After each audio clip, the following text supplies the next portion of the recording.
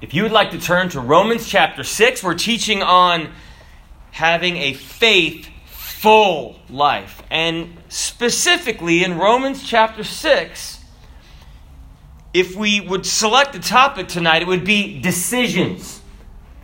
Chapter 6 is about decisions. My wife and I have reached the difficult decision that we don't want children. So if anyone else does, please just send me your contact details and we'll drop our kids off tomorrow. Right? No. This one man said, I made the decision to learn how to lockpick. And he said, his friend said, well, how's it working out for you? He said, man, it's opened up a lot of doors for me. So, decisions. Romans chapter 6. So I read an article in Psychology Today. And it suggested that some sources suggest, have you ever thought about how many decisions you make a day? They don't know. I mean, it's really impossible to know exactly. But some sources suggest that the average person makes an eye-popping 35,000 choices a day, every day. If you spend 7 hours sleeping, God bless you, you don't make choices, right? But for every waking hour, you make about 2,000 choices an hour. That's one decision every 2 seconds. Have you ever thought about that? Looking over here, I'm going to pick my nose. All those are decisions. Now I want to look at this. Well, that's a lot of decisions. Well, guess what? We make them. Now we want to deal with some important decisions. And these are spiritual decisions. So this chapter basically asks us two questions. One is found in verse 1. And the Bible said, shall we sin that grace may abound? So we have to make a decision with that. And then in verse 15, shall we sin because we are not under the law? So we have two questions. And tonight, we are here to make decisions. And if you do not or have not made a decision, the most important decision for the Lord, we can make that tonight. See, behavior is goal-oriented. Now, before we get into verse 1, we want to look at the key word is know, K-N-O-W, like knowledge. It's in verse 3, verse 6, and verse 9. You see, the gospel is, it's information. It's not the preacher just going, behind the pulpit. It's information about Jesus Christ, death, burial, and resurrection. It's good news. That's what it means. The gospel is good news. And it helps us to make good, rational, sound decisions. You know, they say you're never supposed to go shopping when you're hungry, right? What you buying? Whatever looks good, right? You're not thinking right? Because you're just hungry. The tummy is shopping, okay? We've all done it, okay? That's why I guess those vending machines are just wonderful to have around. You can just I don't care how much it costs. Give me the stale M&Ms. I'll eat them, right? But the Bible works to help us make good decisions. And people say, well, it's good for church, but is the Bible good for, business? Yes. Have you ever heard of a company called Chick-fil-A?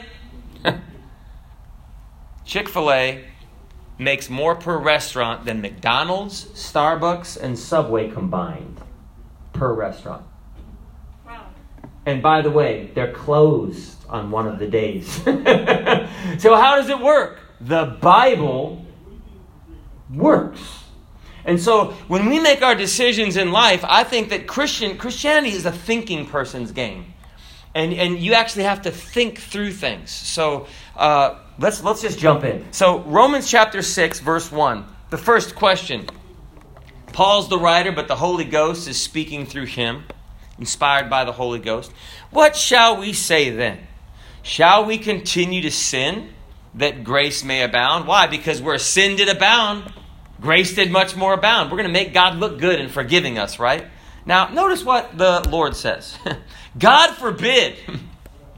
How shall we that are dead to sin live any longer therein? You know that the Bible said, and ye shall know the truth, and the truth will set you free. But I like what one person said, but first it'll make you mad. You know, that when we realize, wait a second, sin causes death. I can't live in sin because it's going to cause death. And the Bible says, how can you live in sin? Because we're dead to sin. Now, how is that? Verse 3, we're dead. It said, this is the first no. K-N-O-W, verse 3. Know ye not that so many of us, as were baptized into Jesus Christ, were baptized into his death? Now, let's see what that says. There was a Christian writer named Watchman Nee, and it's not like Nee, but it's N-E-E. He's from China. He said, our history ends with the cross, and our new history starts with the resurrection. The Bible says, therefore, if any man be in Christ, he is a new creature. Old things are passed away. Behold, all things are become new. We're not modified. Have you seen something that's modified, like a car that's modified? It's still a 1991 Sentra. You can modify it all you want. It's still old, right? There's still Bondo sticking out. But we're made new creatures, not just modified. And the Bible says that know ye not that we were made, that we were baptized into his death. We're dead with Christ. Therefore, we are buried with him. Dead people can't sin. Because why? We're separated from the power of sin. Therefore, verse 4, we are buried with him by baptism into death. This isn't water baptism, okay? This is being poured into Christ at his cross. That's what that baptism is. Being baptized into Christ. Water baptism shows what happens spiritually on the outside. That like as Christ was raised up from the dead by the glory of the Father, even so we should walk in newness of life. So there's the answer. So we sin? No. Why? Because we're dead to sin. You know, it's interesting. Have you ever seen a battery? In Florida, your battery is going to die once in a while. So you'll get a look at it, okay, on the side of the road probably, right? There's a negative terminal and a positive terminal on a battery, right? Well, there's a negative and a positive that we read about in verse 4. What's the negative? The death of Christ. The cross was like that negative terminal, okay? I'm not saying it was negative. It caused us to come to him, but it was horrible. It was his death. It was his crucifixion. But the cross is the negative terminal. What's the positive terminal? The resurrection. And we need the cross, the negative, and the positive, the resurrection, in order for the battery to work. So too, as Christians, we need the cross and the resurrection so that we can walk in newness of life. Verse 5, for if we have been planted together in the likeness of his death, so shall we also in the likeness of his resurrection. So we're being made like Jesus. And the second no, verse 6, knowing this, that our old man, this isn't your father, it's not talking about your father, it's talking about that old sinful nature. That our old man is crucified with him. That the body of sin might be destroyed. Not wounded, except on Saturday night when it gets out, right? No, but destroyed. That henceforth we should not serve sin. You know that Jesus was crucified between two what? Thieves. Wouldn't that be something? If the death penalty for stealing something, man, in Rome it was. You stole something, they could crucify you. And that's pretty rough, isn't it? I'm glad that's not the law. But the thieves died on crosses next to Jesus. They were just thieves. They might have stole something. But look at what the Bible says. We didn't die next to Jesus. We didn't die on our own cross. The Bible says our old man is crucified with him. When were our sins put away? 2,000 years ago, on the same Christ that Jesus died on. Why? Because we were crucified as Christians with Christ. You know, a lot of times, you'll read about self-control and they'll teach you need to master self-control and master this. Well, that's not how God works. You know how God works? Right here. He just removes the sinner out of the way. The sinner's the problem, right? So God just like, whoop, and removes the sinner out of the way. And that's what Paul said. He said, when I am weak, I'm strong, right? Because God is the one in control. I don't have to fight with my old sinful nature. Jesus just took it out of the way. I remember when I got saved, and it was just like a new me. Came back to the barracks in the military, and I cleaned my room. And it wasn't dust that I was cleaning up, but there were things in my room that I just cleaned up. Why? They no longer had power over me. God had taken the old man and just taken him away. Or the old woman, right? The old nature is gone. It's dead. Christ died to crucify that old nature. Now, if we be dead with Christ, verse 8, we believe that we shall also live with him. Dead with Christ. You know, have you ever been to a factory? You know, you see like, I don't know. They have a product and they got lines and they got products coming out. Well, our heart is kind of like, not this thing, but the heart of who we are. It's kind of like a factory. It produces thoughts, emotions, desires. Didn't Jesus say all the wickedness comes out from the heart, right? Evil, adulteries, fornications. But our heart's like a factory, and the actions are the products that our heart produces. So, what did the cross do? The cross shut down the factory. Oh, excuse my French. No, you don't have to excuse your French. Because there's no French-producing factory anymore. And that's what happens when you get saved. And I didn't quit cursing right when I got saved. I got saved in the Marines. And I remember one night I got frustrated and I let them all go. I said every word that and I'm getting ahead of myself. I said every word I knew in the book. And I knew a lot because I was in the Marines. We cursed every other word. It was something. And no one was around, but I remember feeling ashamed. And I said, Lord, take that out of my heart.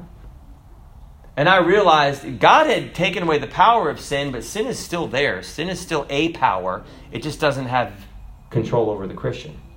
And I said, God, take that out of my heart. That was like 1993 or something like that. I haven't spoken that kind of French since then. Why? Because God shut the factory down. And that wasn't long after I got saved. But let me tell you, Jesus is the power in the Christian. Verse 9. Knowing, this is the third no, like K-N-O-W. Sometimes I give my daughter the gift of no. That means just no. Anyway. Kids need to learn that, right? The gift of no. And it's free. You can give your kids the gift of no as much as you want. In fact, I just use an arm gesture for my daughter. She just knows if I do this, it means no. Not K-N-O-W, but just like N-O. It's a gift from your father to you, honey. But this is the other kind of no. Knowing that Christ, being raised from the dead, dieth no more. This is the section that shows that it's done. Death hath no more dominion over him. For in that he died unto sin once. But in that he liveth unto God. You know that sin has no jurisdiction and the devil has no jurisdiction over the Christian. You know, you ever seen that cops, they'll stop at like the county line? They can't enforce. They have no jurisdiction legally to cross certain lines. They have to stop. You know, if it's the border with Mexico and a California deputy can't just blaze through the border and arrest a suspect in Mexico. They have no jurisdiction. Well, death, the devil loses his jurisdiction when we die. He's not in control, but we died in Christ. The devil has no jurisdiction. Sin has no jurisdiction. We are dead in Christ. The law doesn't have any jurisdiction when someone's dead. And we live unto God. So, in verse 11, reckoning. Likewise reckon. What's reckon mean? Is that an Australian word? Likewise reckon ye also yourselves to be dead indeed unto sin, but alive unto God through Jesus Christ our Lord. You know, we went through three things that we know. No. Verse 3, verse 6, verse 9. But you can't really reckon something until you know the facts. So the facts are in 3 and 6 and 9. The word reckon means to account. It's a Greek word meaning doing accounts. And we have a lot of CPAs or certified public accountants going, because February 12th is when they started accepting taxes at the IRS. So everyone's beginning to spin up, and papers are flying, and paper airplanes are probably flying in cubicles when the boss isn't looking. But they're doing accounting. You know, that's something that you can actually do 100% accurately. It's math. It's not just art, it's not opinion. It's facts, and you can get it 100% right. So the Bible says we can get this 100% right. Reckoning is just accounting. We reckon, when we reckon, we are counting the facts in God's Word. We're dead to sin. We're alive in Christ. Those are facts. We don't become dead to sin by reckoning, but by reckoning we add up the facts and present them to ourselves. Does that make sense? It's like, this is the way that it is. I am just dead in Christ. I had some cake, talking about decisions, and I had some chocolate cake in my house. In fact, I have a lot of chocolate cake in my house. A lot. And I had a piece today. And there was another piece there. I told my wife, put the rest in the freezer, okay? Sin is a force, right? But it doesn't have to have control over you, right? So I ate one piece, and I was like, I could eat that other piece too. That was for my daughter, but she wouldn't know, right? Oh, yeah, she would. So I was still hungry for it, and I ate the first piece, and I said, I'm going to go eat the second piece. And I said, you know what? I'm going to make a decision. No. 35,000 choices, I made one. I said, no, I'm not going to eat it. Not because I love my daughter, okay? Just because I didn't want the extra calories. My daughter could get some from the freezer, okay? But we have to reckon that, hey, you have control of your life.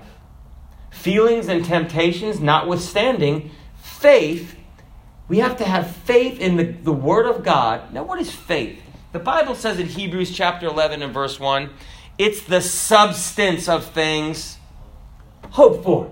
It's the evidence of things not seen. It gives that substantial. It makes something real to us. Say, well, what color is a rose if you're blind? Well, it's red, but you can't appreciate that if you're blind, right? The faculty of sight can't appreciate color because you can't see. Well, what does the music sound like if you're deaf? Well, you can't appreciate that either, right? Because the faculty of hearing doesn't work. Well, our eyes and ears will not be able to distinguish color and sound if they don't work, right?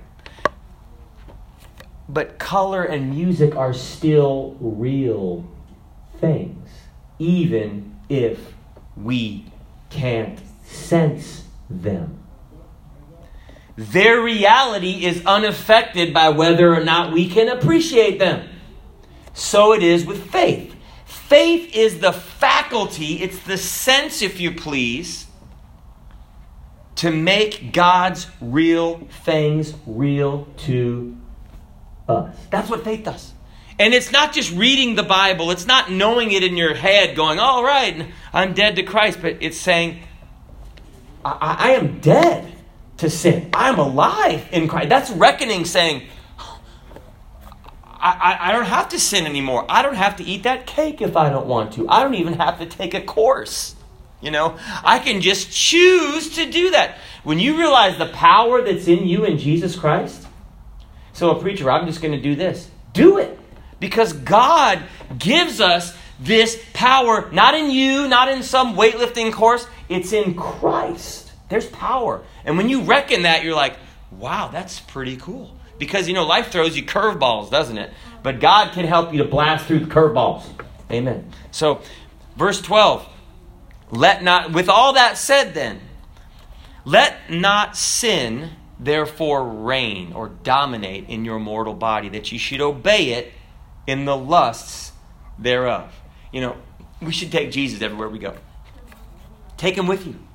That's what he said. He said, lo, I am with thee always, even unto the end of the earth, right? So take him at his word.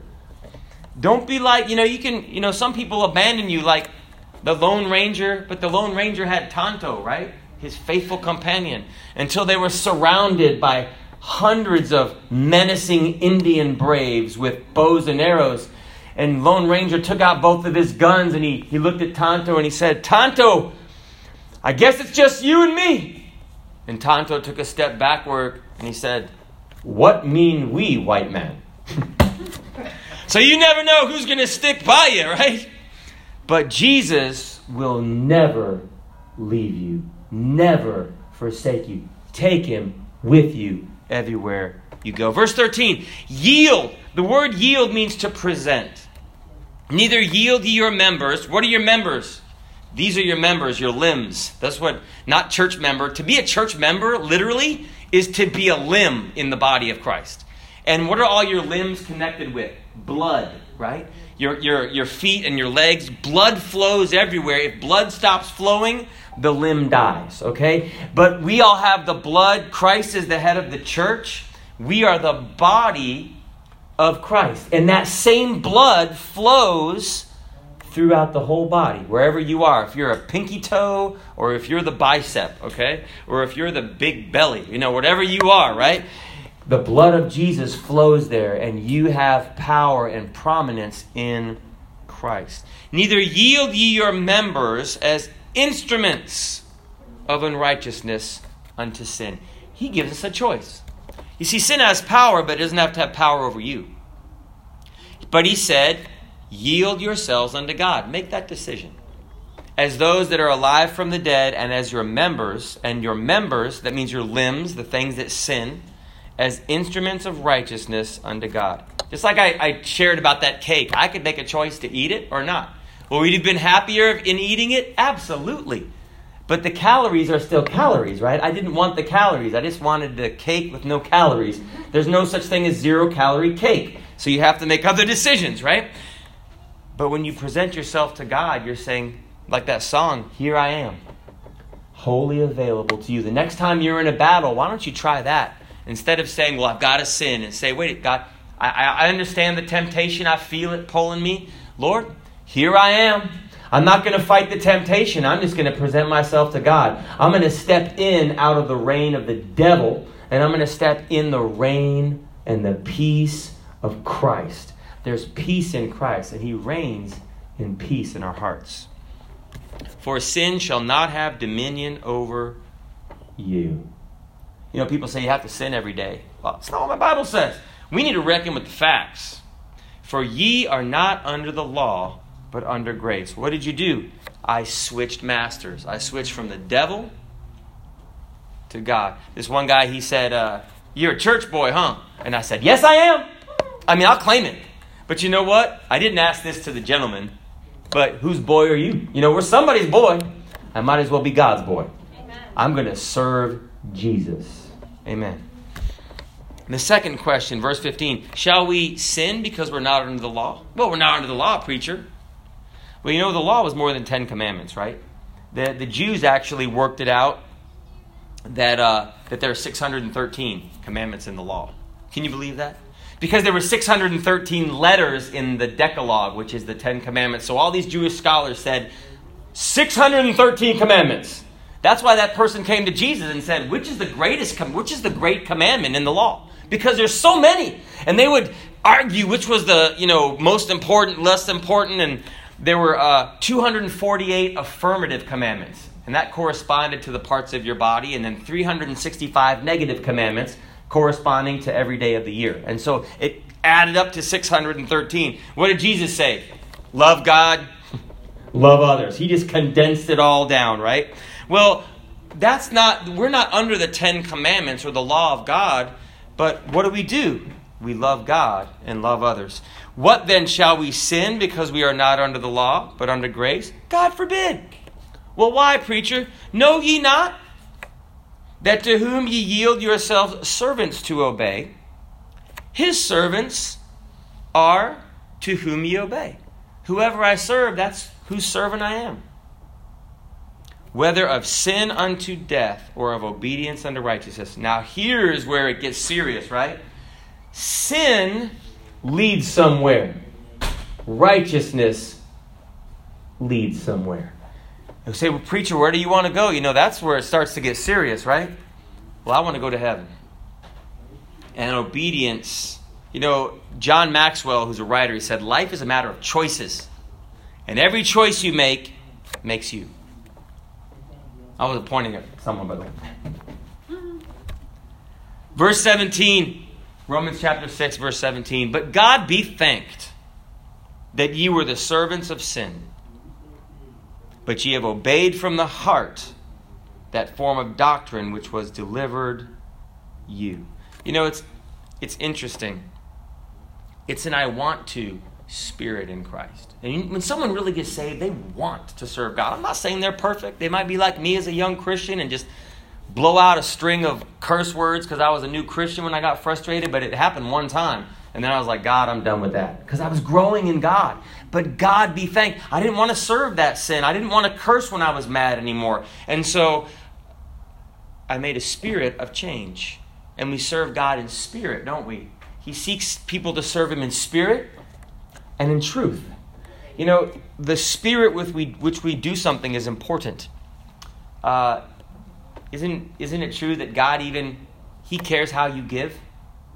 Isn't it what it says? God loves a grumpy giver. No, that's not what it says. God loves a what? Cheerful. Well, God doesn't care about that. He absolutely does. He put it in His eternal word that the spirit of our obedience from the heart. It's like, man, praise God. When we were doing things in sin, we gave from the heart. But you know what? When we switch to God, let's read the Bible from the heart. When I read my Bible, usually start around 4:15 in the morning. I like God, and I'm still waking up, right? But I'm like, God, help me to learn something. I don't want to just read words. God, illuminate my heart. Give me something. That's not how it comes out at 4:15 in the morning. It's like, Jesus, help me. That's it. But it's just however you do it, right? Being then made free from sin, ye became the servants of righteousness. It's a master switch. If we're fired up for the devil, why don't we get fired up for God? We weren't ashamed to, do stuff on Saturday night. Let's not be ashamed to do stuff for the Lord. You know what? Just go walk up to someone and say, hey, I want to invite you to church. That's personal. Hey, you'd invite someone to the club. Hey, man, we're going clubbing, man. Come on. It's going to be awesome. Don't be ashamed of Jesus, man. Let's get fired up for God. Amen. Everyone else is coming out of the closet. Let's come out of the closet for Jesus. Amen. Not that kind of closet, right? But let's come out of that closet of insecurity and just let God be God. Amen. People are looking for people who are bold in Christ. Amen. Verse 19. I speak after the manner of men because of the affirmity of your flesh. For as ye have yielded your members servants to uncleanness and to iniquity unto iniquity. You had your old life. Even so now, yield your members servants to righteousness unto holiness. That's all decisions are for Christ. That decision to just do things right. That's what holiness is. It's just being sanctified. It's like, you have your church shoes and the good china. You know what? You're the church shoes and good china, but 7 days a week. That's what being a Christian is. There's no holiness Christians and not holiness Christians. Jesus is holy, harmless, separate from sinners. And if He lives in your heart, so will you be. For when you were servants of sin, you were free from righteousness. Now notice this question. What fruit had ye then in those things whereof ye are now ashamed? For the end of those things is death. Think about that. All the things that you used to do in sin. What good came out of it? On Monday morning, if you really remembered it, did you have to ask someone, were you an adult that wet your bed because of what you did? And it happens, okay? What fruit came of that? It's like, man, it was so good. I wet my bed last night and I was 21, right? No, there was no good fruit that came out of that lifestyle. What fruit had ye then? But the Bible said, but now being made free from sin. Let me tell you, God will put some good fruit in your life. Love, joy, peace, long-suffering, gentleness, goodness, faith, meekness, temperance. What is that? It's called the fruit of the Spirit. It'll begin to come out when the Spirit's in there. But being now made free from sin and become servants to God, ye have your fruit. And that's Galatians chapter 5, if you want to check it out. Unto holiness. And at the end, everlasting life. I am closer to my mansion. For the wages of sin is death. There's a payday coming. But the gift of God is eternal life through Jesus Christ our Lord. Since there's 2 paydays coming, the question really is, which one are we going to decide to line up in? Well, I'm going to line up for eternity in Jesus Christ. It is the gift of God. You don't have to try for it. What do you do with the gift? You accept it, you're thankful for it, and then you open it and use it. That's how God's gift comes to us. And as we get ready to dismiss, decisions. And when we do baptisms, in this church anyway, like at an ocean or something, we'll typically sing like a song or something. And one that we typically have sang in times past, it says, I have decided to follow Jesus. I have decided to follow Jesus. I have decided to follow Jesus. No turning back. No turning back. God bless you. Let's dismiss in prayer. Brother Velez, would you dismiss us in prayer?